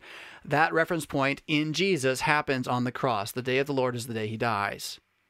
That is the Old Testament reality. Now, there is another piece to this that's important. The day of the Lord that he dies on is the end of the world, but it only is seen in him. And meanwhile, for the rest of us, it's not seen. It's just told to us that that's what really has happened already. And so we're put in a situation where we have to believe the world already ended in Jesus. And he's already risen with a whole new world there, and yet this one's still going so far as we can see. But he has appointed a day on which he will roll this one up, and what we don't see but believe will become what we see. That phrase also then does have the day of the Lord attached to it, and in the Old Testament, it is talking about that day at the same time as it's talking about the day he dies. So the day of the Lord is actually 2 days. This kind of the straight up way it is. The day of the Lord is 2 days. The day Jesus died, the day Jesus returns. Now they're going to say, well, how can you say that? That's not fair. It's the day he returns. Okay, so you've just made the whole Old Testament, or at least this passage, not about Jesus' cross, Jesus' death for you. And that's where we divide, right? I think it all points to him. And you're wanting to point to something else. It is him, his return. Yes, okay, fine. But you just don't have, well, you don't have the capacity in the rest of the passages to make the claims you make about that. These passages are so clearly about him. And I think this is going to happen in this text. So we'll keep going. The day is coming for the Lord. The plunder taken from you will be divided in your presence. I'll gather all the nations to battle against Jerusalem. The city will be taken, the houses plundered, the women raped. Half the city will go into exile, but the rest of the people will not be cut off. That's terrifying. Hold on. When is he saying this? When is he talking about this thing? And this is pretty key here, right? This is a great map I found. You can find more of these, but this one lines up the kings with the prophets and the nations around them and the timeline. And if you look on here for Zechariah, you're going to find out he's down here, right? I don't know if you can see my mouse on the screen or not. Looks like you can. He's down here, equivalent with Zerubbabel's lifetime and various other governors before the return from exile under Nehemiah. Return from exile under Zerubbabel. Hold on. Yeah, temple restored. This is when he starts being governor. So Zerubbabel was born before this, but he starts being governor, it looks like, if I'm reading the chart right, here, right? And it's after that, when they tried building the temple. Wow, look at this. Temple started, what is that? Temple destroyed. What is this thing here? Is that Daniel? Oh, that's Daniel. Okay, that makes sense. I'm not quite sure how the timeline's teaching us about the temple lineup with these names, but as I'm looking for, isn't it Joel? Where's Joel? No, he's up there. I feel like there's another minor prophet. Maybe it's just Haggai. I'm confusing Haggai with somebody else. In any case, so you only have these 3 prophets after the exile. But this is really important. This is after the exile. Think of how weird it is for what he just said to be happening. I will gather the nations to battle Jerusalem. The city will be taken, houses plundered. Everyone will go into exile. Wait a minute. We just got back, right? Look at this. We got back like 20 years ago. There's, we're not even here yet. The temple's not even done yet, right? Maybe there was finished right here, and Zechariah is somewhere in this space. We don't really know when he was talking necessarily. So the temple's barely been finished. Now you're saying it's all over again? How does that make any sense? What are you talking about? So that is important. But when did this happen? When did God gather the nations to battle against Jerusalem, take the city, plunder the houses, have the women raped, and half the city go into exile, but the rest of the people not be cut off? When did that happen? Well, it's not on the New Testament or Old Testament here, but it happened after Jesus. Right? Jesus dies, Jesus rises, Jesus ascends into heaven, but before he did, on the Mount of Olives, he says that the temple's going to be destroyed. And it's going to happen in the lifetime of the apostles, and they're all going to see it, and they should leave the city when they see the signs. And the signs are the signs of the Roman legions coming to the gates of Jerusalem. And then that happened in 70 AD. It's just unavoidable. It happened. So first, if you're going to say this is not about that, I need something that tells me why it would be about something else in the future. And then why would he not tell us about that? Because it happened, and Jesus seems to focus on it. And get this here. Then at that time, the Lord will fight against those nations as he fights on a day of battle. As those nations are being destroyed, the Lord is also going to go out to fight. Go out. When a king goes out from the city, he doesn't stay in the city, right? So when did the Lord, the God of Israel, go out to fight against the nations? Think Matthew 28.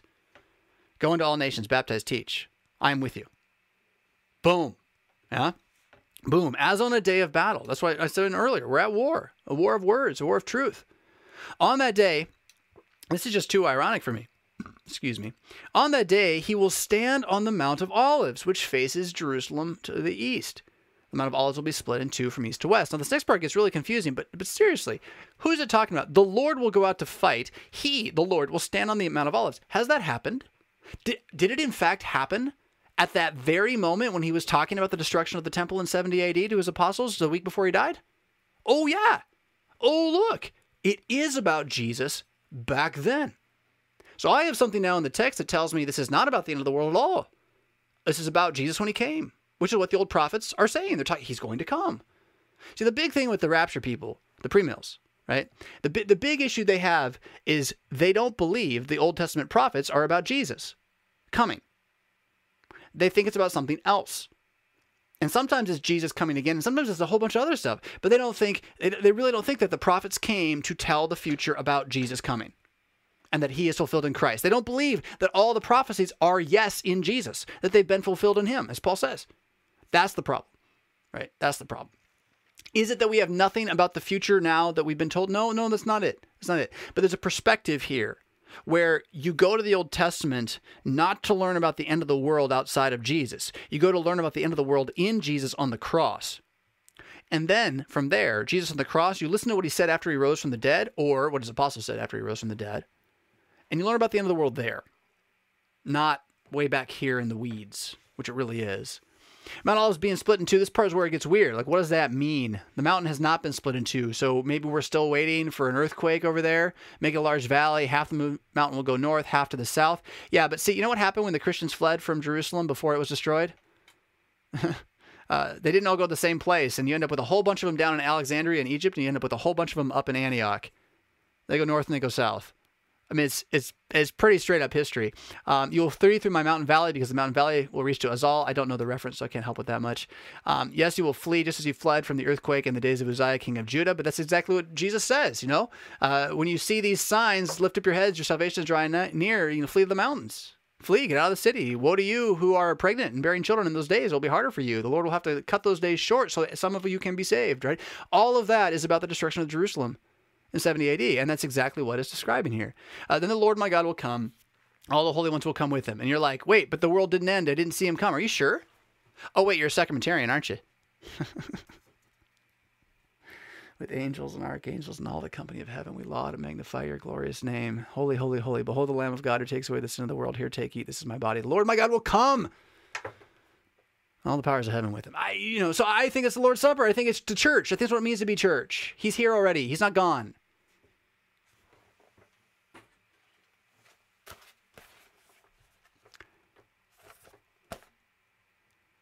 Why the church is dying even though Jesus is alive. We don't think he's here. That's why. We don't think he's here. And it's changed the way we act. That's why. The Lord my God will come. Take, eat. On that day there will be no light. That's interesting. You know, like the sun turned to darkness on a Good Friday? Like that, maybe? Oh, no, that's too easy? It's got to be later? That one doesn't count? I mean, at what point do I need the verses? I mean, how many verses do I need to directly connect to the actual physical life of Jesus the week he dies before you can just not even worry about it anymore? Oh, yeah, obviously it's about that. Right? How many does it take? There will be no light. I mean, come on. The light sources will freeze over. That's interesting. Like, what does that mean? But don't read too much into the word freeze. You would need to do a whole Hebrew deep study on what this means and how colloquial this is for us particularly. They didn't have freezers. And frankly, you know, the amount of ice that you would see in Judea was not very much. So you know, what does that really mean? The idea is that it means there's going to be no light, right? That you won't be able to see. It will be a unique day, known to the Lord, neither day nor night, but at evening time there will be light. Right? So did the sun come back out as they're burying the body on that Good Friday, right? Was the Sabbath rest beginning? Think about it. That's all about that. And to try to make this about something else is just to reject Jesus for some weird reason. Why would you do that? To protect your system that you have to convince yourself there's a rapture so that you can try to work with the nation state of Israel? I mean, there's a lot of system behind this, but still, you don't get hurt by recognizing, oh, look, it's Good Friday. Like, that never hurts Christians to see Good Friday. On that day, living water will flow out of Jerusalem. What happened on the cross? What happened? What did Jesus say? A few months before this, during the great day, the highest day of the feast, come to me, all you who are weary and heavy laden, I will give you rest. I will, as it is written in the scriptures, living water will flow from his heart. And then what happens when he's pierced on the cross? What do they pierce? His heart. What comes out? Blood and water. Blood and water, which John says testifies. These three agree, the spirit, the water, and the blood. Living water flowed out of Jerusalem when it flowed out of his heart on the ground, paid for the sins of the world. Half toward the east, half toward the west, continuing to summer and to winter. So everywhere, right? It's all going to all the world in all times, all seasons. The river which flows in the city of God is Jesus. It's Jesus. His flesh and blood. His baptism. The Lord will be king over all the earth. I mean, when was he crowned? When was he first crowned by humans? When did we put a crown on his head? You can say it's a different crown. Okay, it doesn't say that. When was he anointed? Baptism in the Jordan River, really. Yeah. But then also initiated through the trial of his flesh and blood. Yeah, the crown that he wears all eternity is the scars on his head. So he's already king. I mean, he's king, right? King Jesus. So he's already king. We're not waiting for that. Why do we think we're waiting for that? He's omnipresent, omnipotent, human king. Stop waiting. It's here. On that day, the Lord will be the one, and his name will be the one. That's interesting. Yeah, Jesus. The whole land will be changed to a plain from Geba to Rimmon, south of Jerusalem. Jerusalem will be elevated to remain in her place. Benjamin Gate, yada, yada. It's using old language to describe the beauty and simplicity of what will come in Christ. It will be inhabited, not devoted to destruction. Jerusalem will dwell in security. So what does Christ achieve for us but everlasting life and immortality? This will be the plague with which the Lord will strike the peoples who have waged war against Jerusalem. Their flesh will rot. So a little bit of a hell picture there, I suppose. Eyes in their sockets. Wow. Tongues in their mouths. Oof. On that day, there will be great panic. They will seize each other by the hand of each other, raise up against the neighbor. Even Judah will fight against Jerusalem, and the wealth of all the surrounding nations will be collected, gold, silver, etc.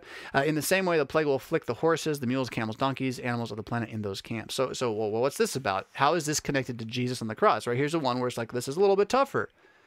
And yet, if you see this as the distinction between the believer and the unbeliever, and how Christianity makes you the enemy of the world, so that even Judah, that is the Jews now, right, literally, do not believe in the Zion who is Christ, and that the war of words we were talking about earlier is very much at play in this picture. Then every survivor who is left from all the nations went up against Jerusalem. The nations that went up against Jerusalem will go up year after year to worship the Lord, the King of the armies. The King, the Lord of the armies, celebrate the festival of shelters. Now that's interesting. I would need to know more about that. That must be booths, the Feast of Booths, which is the one at which he says, I think, come to me, all you weary, the water one. Come to me, I will give you water of life. Living water? Yeah, that one. And I am the light of the world. That one too. That's the Feast of Booths.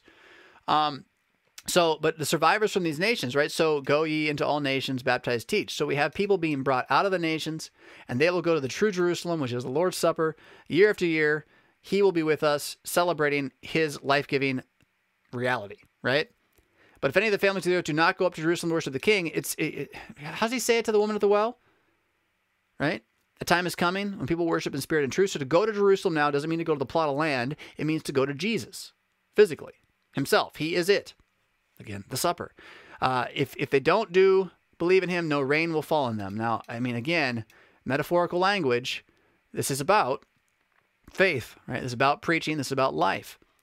If the family of the clans of Egypt will not go up and enter in, they'll be struck by plague. So it's the same kind of thing. He's using pictures of that present time to describe the battle between light and darkness in the New Testament era, cloudily done. It's not as clear as the New Testament gives us. The New Testament becomes very clear on this matter, which is why you shouldn't use this to overturn it.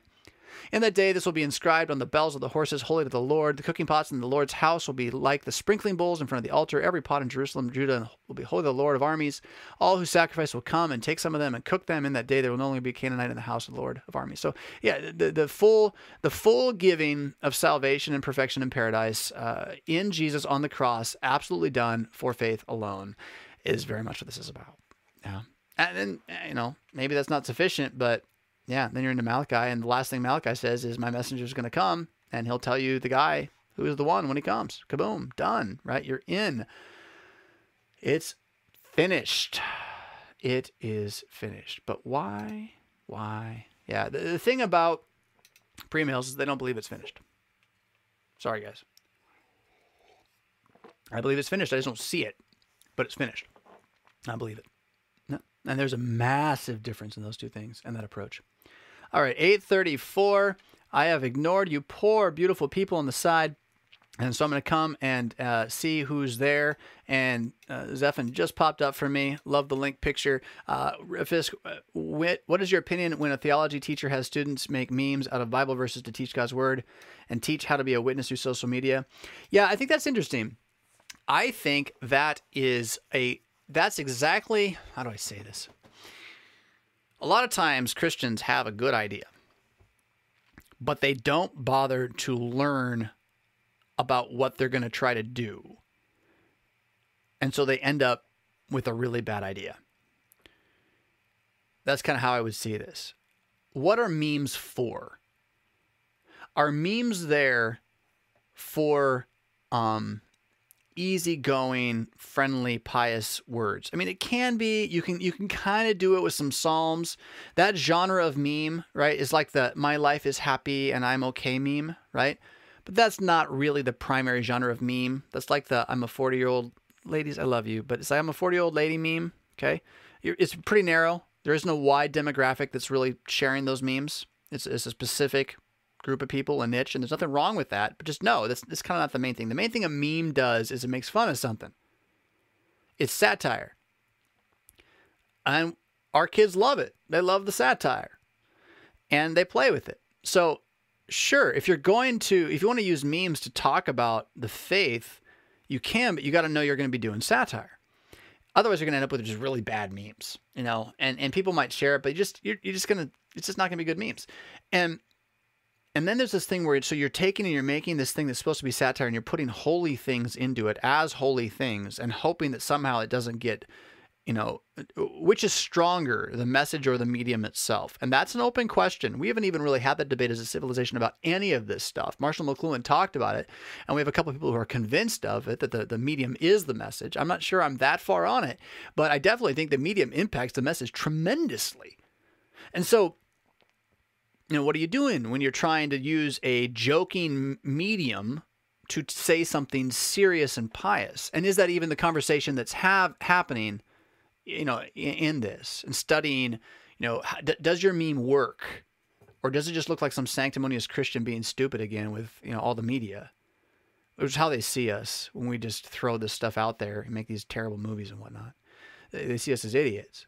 So, I've been doing a meme campaign for Without Flesh for the last couple of weeks. I've made the bulk of those memes. There's a couple others that have been submitted, but I've made the bulk of those memes. But I've been very intentionally not putting Bible verses on it, and I'm really being a snark about it. And then I think it's all in good humor and fun, because that's what memes are. They're meant to be snark, and you're supposed to laugh.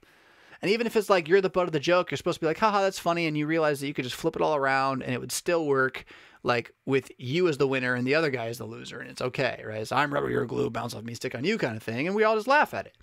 That's cool. So what are you going to do with that for Christianity? I've been using it just to try to brand Without Flesh. That's it. Strictly. Nothing more. I don't really, there's messages that are there that if you're like a hardcore Lutheran, you're like, that's pretty funny.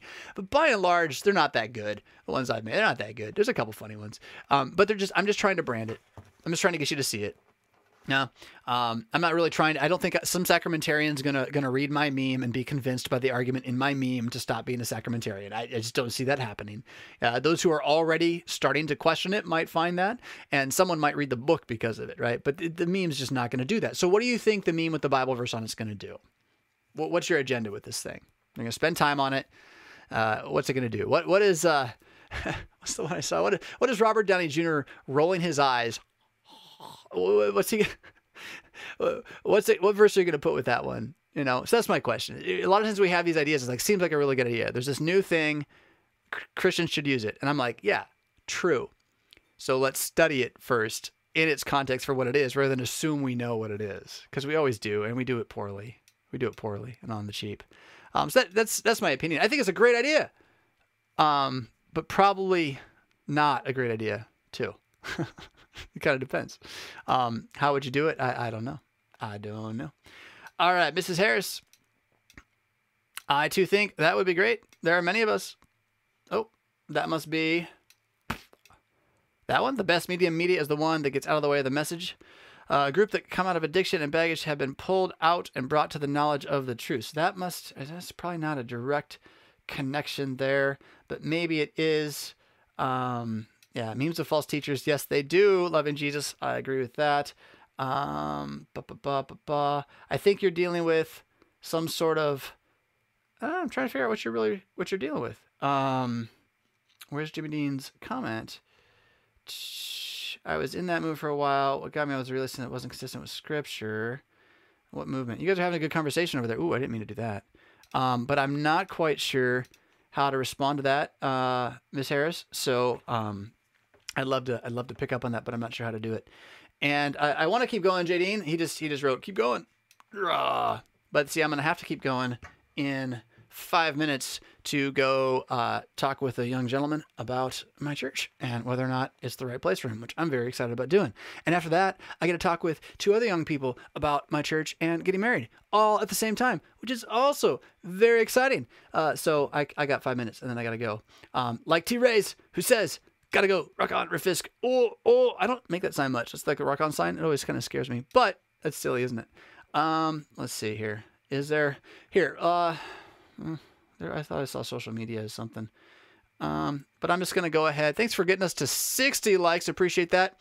Oh, we lost 10 viewers though. Goodbye, everybody. I'm going to go to one more question of my own thoughts here to close the day. Oh yeah. Let's do that. All right. So if you're watching any of the Knowing God stuff, which is a live stream of my Wednesday night adult class, child class, family study class, I don't even know what to call it. It's Knowing God. We're trying to know God together as a congregation. It's my attempt to create something other than the worship space, other than Sunday morning Bible study, that we can engage talking about Jesus together, and so that we can invite people into that and talk about Jesus with others who are new to it and be comfortable and not have to worry too much about communion. Basically. If you're watching that, I said at the last one, and I think this is really important, it's sort of like an open theology thing. Like I'm experimenting in that a little bit. And so I really want feedback on it, not so much in like, you're a heretic, Pastor Fisk, but more like in the, is this way of talking helpful? Is this way of trying to wrestle with where we are in context helpful? Do you find yourself able to latch on to some of these words and use them? So for example, yet again, knowing God being just the word theology, but in English instead of in Greek. I mean, that's all that it is, right? It's just been translated. And we say this word theology and it means kind of a different thing now. It's not really Greek. It means like some scholastic study of things, when the whole point of the word is not a scholastic study, but to truly know who God is according to his word. So knowing God is one of these words, and I'm finding that one really helpful. I'm using it more and more, kind of dropping it into my sentences. Sometimes I have to pause for a second to catch myself and say, oh, I want to say it this way. So I don't get to be as fast as I like to be, which, I just am a little, too fast sometimes. So knowing God, that's out there. I'm pretty comfortable with that one, but I'm curious your thoughts about that as well. But then there's 2 others. And the one I'm really wanting to field test hard right now is the phrase, the animal nature of mankind. And I'm starting to say that in place of sin, not because I want to get rid of the word sin. I just want people to understand the word sin, and they don't. And if I just keep saying it over and over again, that doesn't help. And so I want to talk about what they experience and what they see in terms that are in their experience, so then they can apply that to the word sin.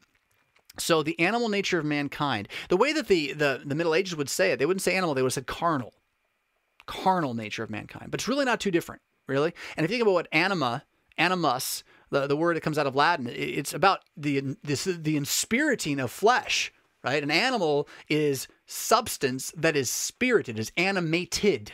Yeah, it's a rock that moves. So the animal nature of mankind, this has to do with our first article reality, that we are embodied spirits, and it also has to do with the fall of that and what happened to our animal nature instinctually, the instinctual evil of mankind. So along with animal nature, I think instinctual wickedness, I used to say critical, right? The instinctual wickedness of mankind. I think that's helpful too, but that's one where I'm like, it's new, and I'm throwing it around, and I'm really curious how it's hitting.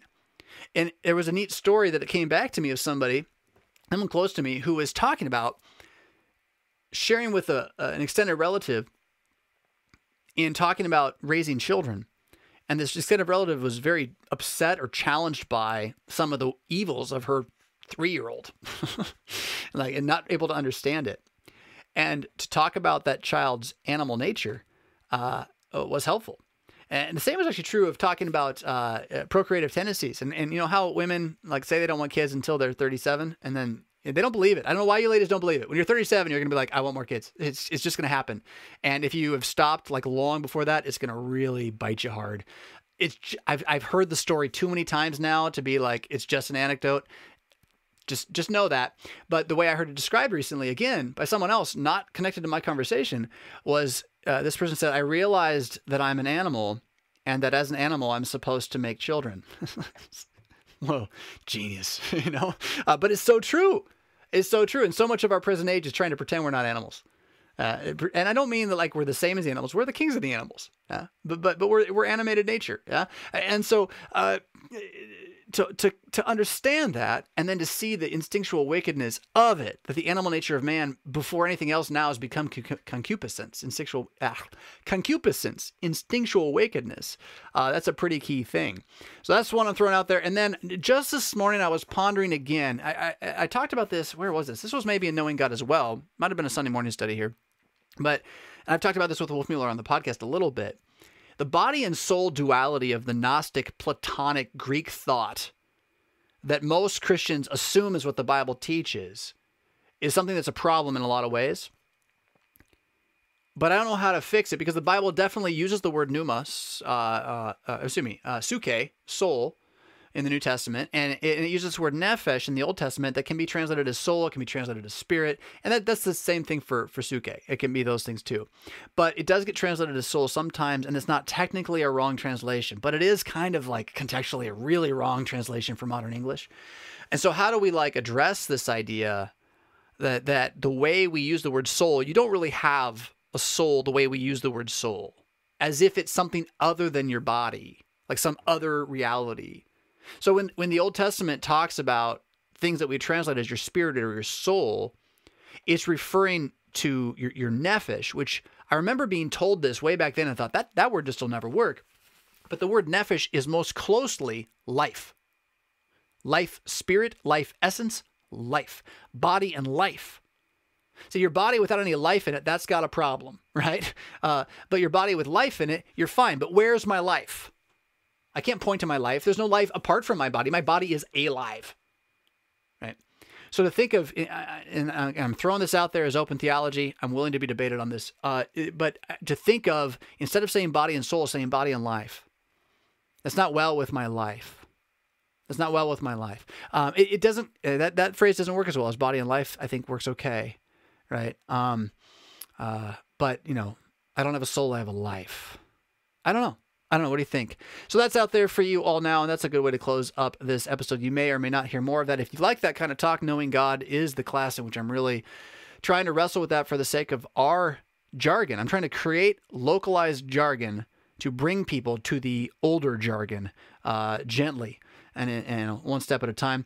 Knowing God is the class where I do that a little bit more. All right. So again, Without Flesh is printing. It's printed. It's shipping soon. I believe it's the 14th, Valentine's Day. I'm not sure. The newsletter will always be telling you about this kind of news right up front. And of course, the newsletter, as I said before, is, oh man, I'm just so grateful to be part of it. It's not even me anymore. And it's really cool. I get to influence it, and it's going to be on the website. Redfist.com is going to be on the website there. So you can just see it there rather than subscribe, but you can subscribe. It'll show up in your inbox every Monday morning. So that's down below there.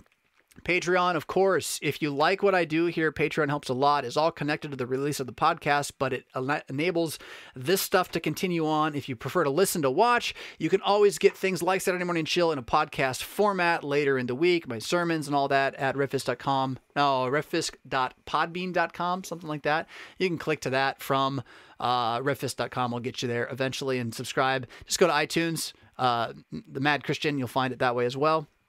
Of course, there's always so much more beyond all of this, but I think those are the ones for this morning. Is there any more? There's got to be more. But I got to go. Hey, y'all. It's Saturday. It's not really early. It's kind of early. But still Saturday morning.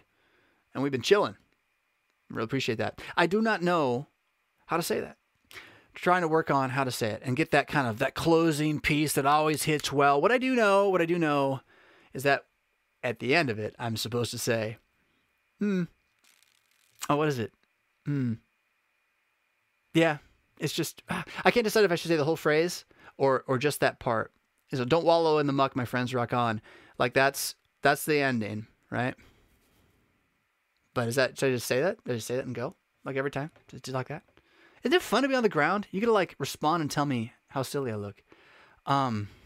I want to try to, I'm like thinking to practice it like I was going to record it or something. So give me a sec.